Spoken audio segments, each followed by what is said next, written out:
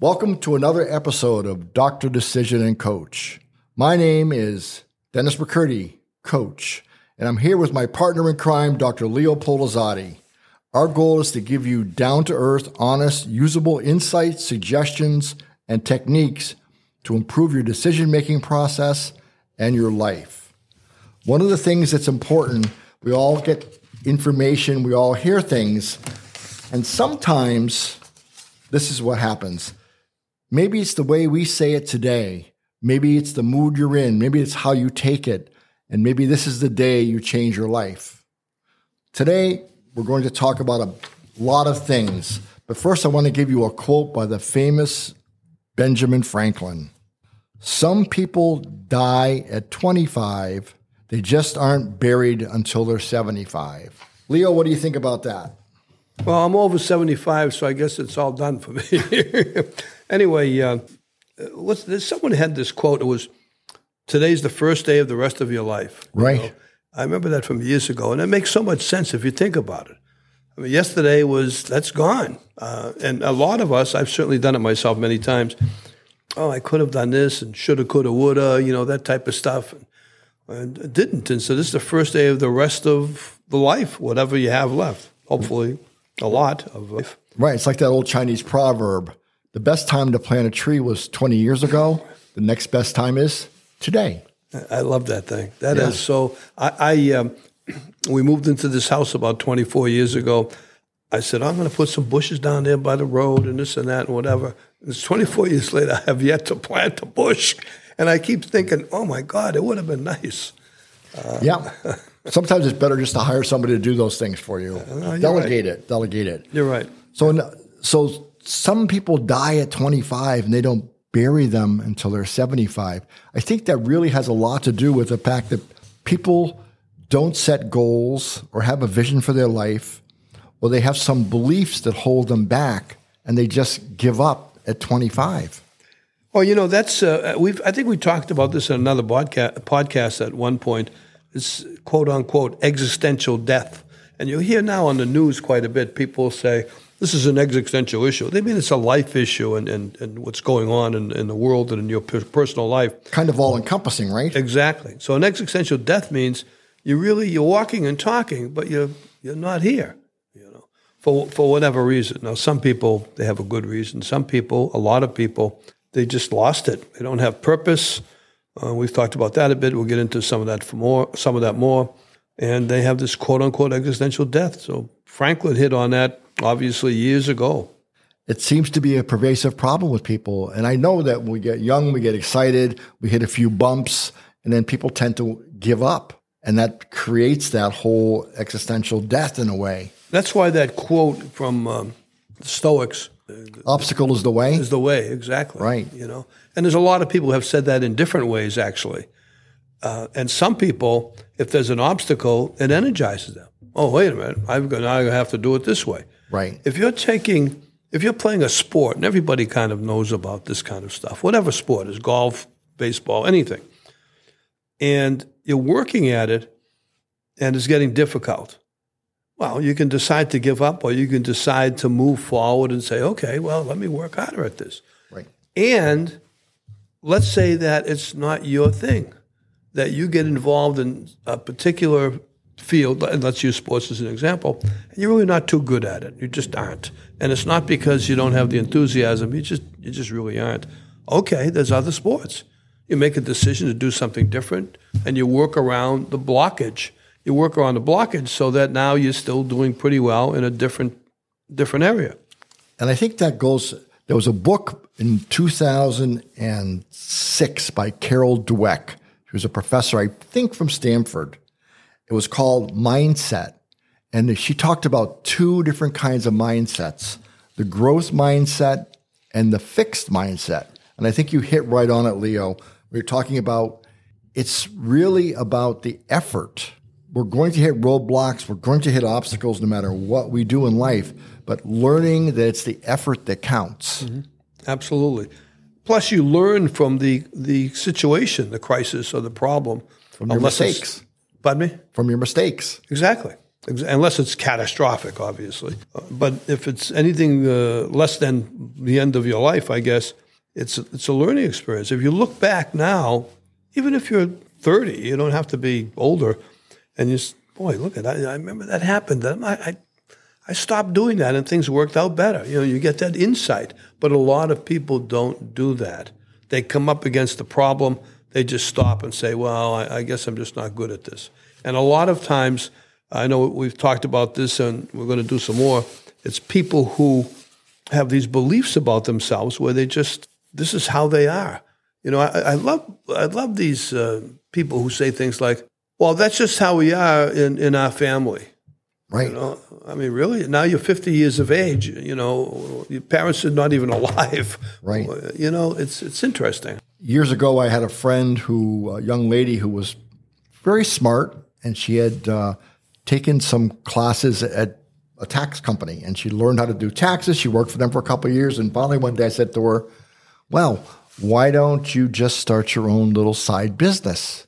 And she said, I can't. I said, why not? She said, we're not the kind of people that own businesses. And I said, what do you mean? She said, my father said, we're not the kind of people that own businesses. We work for other people. Yeah. I was standing in line at a grocery store years ago. There was a woman there I recognized from my high school class, and this was probably 10 years after graduation. And I said, hi, how you doing? She says, okay. And she's a little bit shy.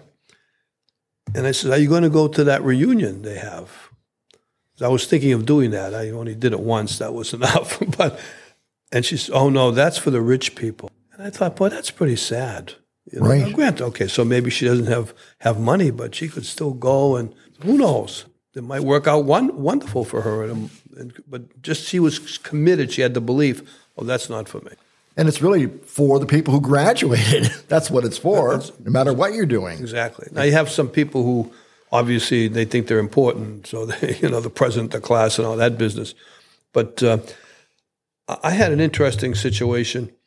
One of my favorite topics is me. But I had an interesting situation where I was kind of a rebel in school, did nothing. I graduated 2 from the bottom of my class. And I end up getting a PhD down the road.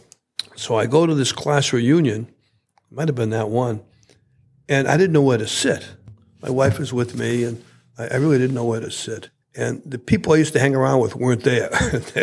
they were never. So I said, well, let's just sit here. There was a table that was empty. Long story short, 3 other couples sit down.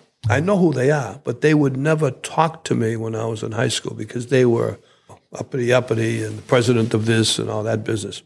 One of the guys, who was the football star, now was a painter and wasn't making too much money.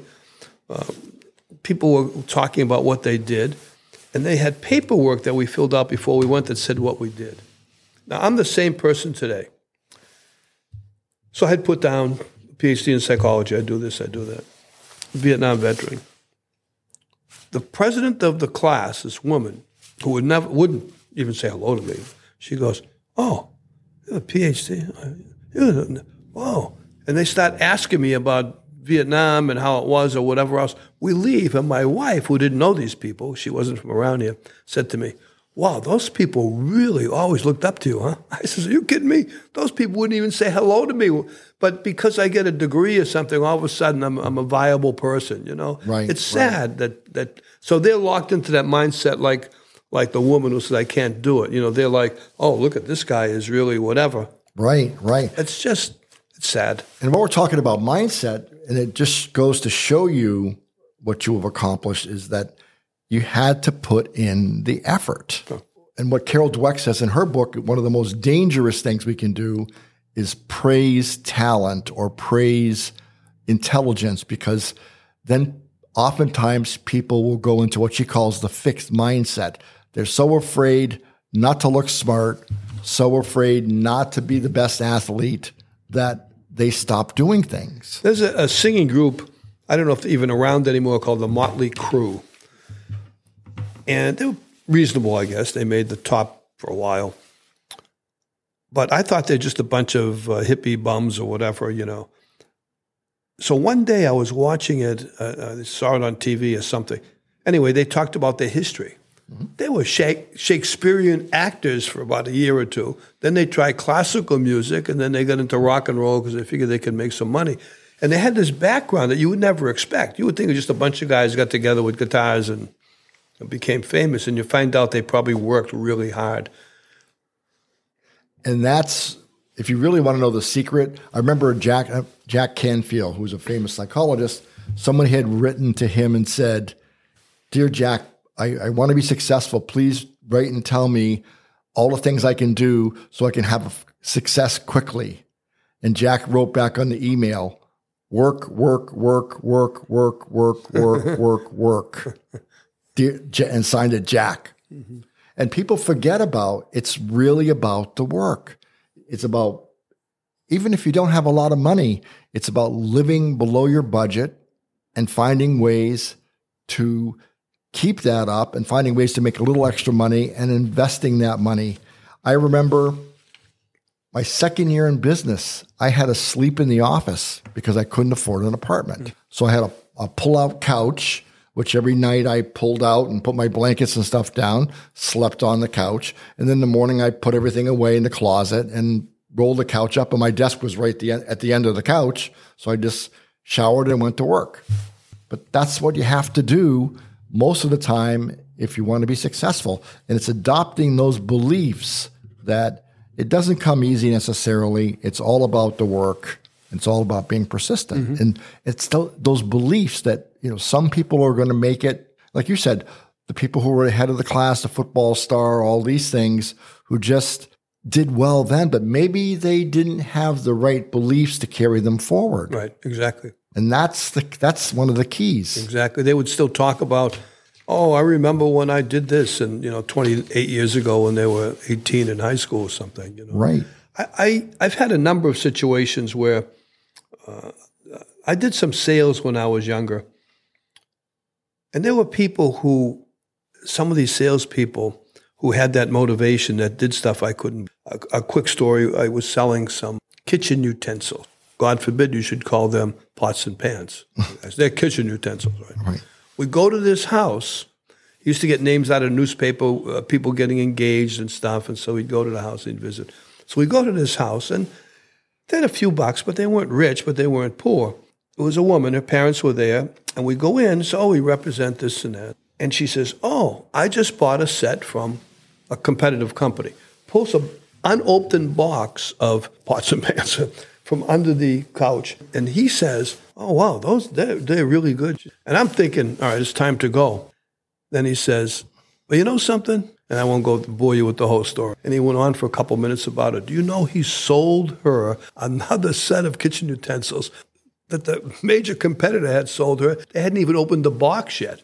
I mean, and I've had other situations like that where I'm ready to leave. Like, well, this is not going to work. But you get someone who's motivated and they're going to work and they're going to, no matter what the situation is, they're going to give it a shot. It's incredible to watch that. That was really a great learning experience for me with some of those guys. They were just, boy, scary. They could probably sell you anything. Right. So it becomes like not how many times someone says no to you, it's how many times you get up and keep going. Absolutely. And that's if there is a secret, that's probably it. I was listening to Gary Vaynerchuk this morning, and he was talking about different things. But one of the things that I like about him, he has the same philosophy I have, which is there aren't any secrets, there aren't any hacks, there aren't any systems, there aren't any shortcuts. It's get up every day and do the work. I guess sometimes there may be a shortcut in the sense of all kinds of examples. But in general, the bottom line is you do the work. A lot of times when people talk about people they know that made some money, well, he had that money. They don't realize the amount of work that the person did. This wasn't just that all of a sudden the money flowed, except in circumstances like, you're in a family that they're multimillionaires and they pass money on. But the bottom line is the work. And a lot of these people, even people who inherited monies, they still work. Absolutely.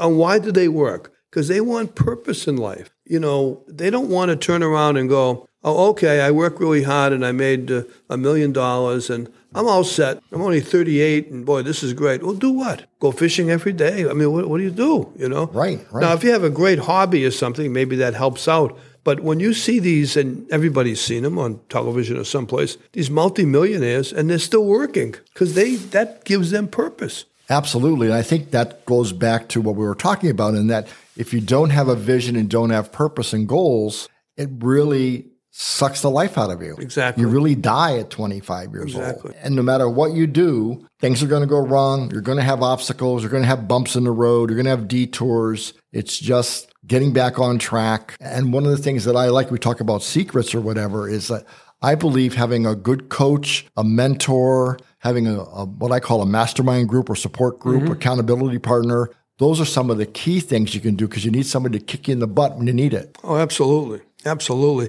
I know you and I have talked about this before. I don't think I've mentioned it on a podcast, about when I'd get introduced to do a presentation and they'd talk about my background, which is pretty good. It's interesting. I've done a lot of different things. And I used to get up and I was embarrassed. And I'd say, oh, that was me? And one day, one of the people said to me, why do you always do that? And I says, well, I feel kind of uncomfortable. One of those beliefs, I guess, that this can't be me. Here I am in front of a bunch of people and they're listening to me and think I'm important or something. And I'll never forget that. And I changed that. So now I walk up, I just say, thank you very much.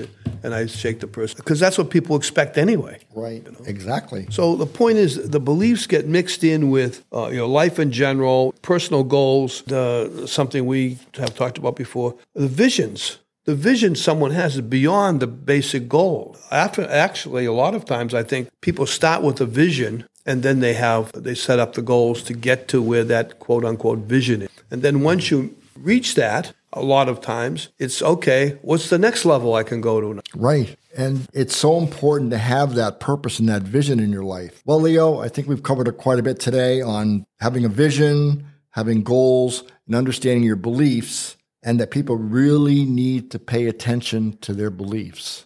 Because those beliefs you get growing up, family, friends you hang around with, and so forth. One final quick story, there was a woman, not a psychologist, who said to people in the American Psychological Association, look if you have a kid raised and they're hanging around with guys that are and women that are in pretty good shape and doing well and that type, and workers and so forth, they're going to be more successful than once they grow up in other situations. Now, unfortunately, some people, they don't have much choice over that. Right.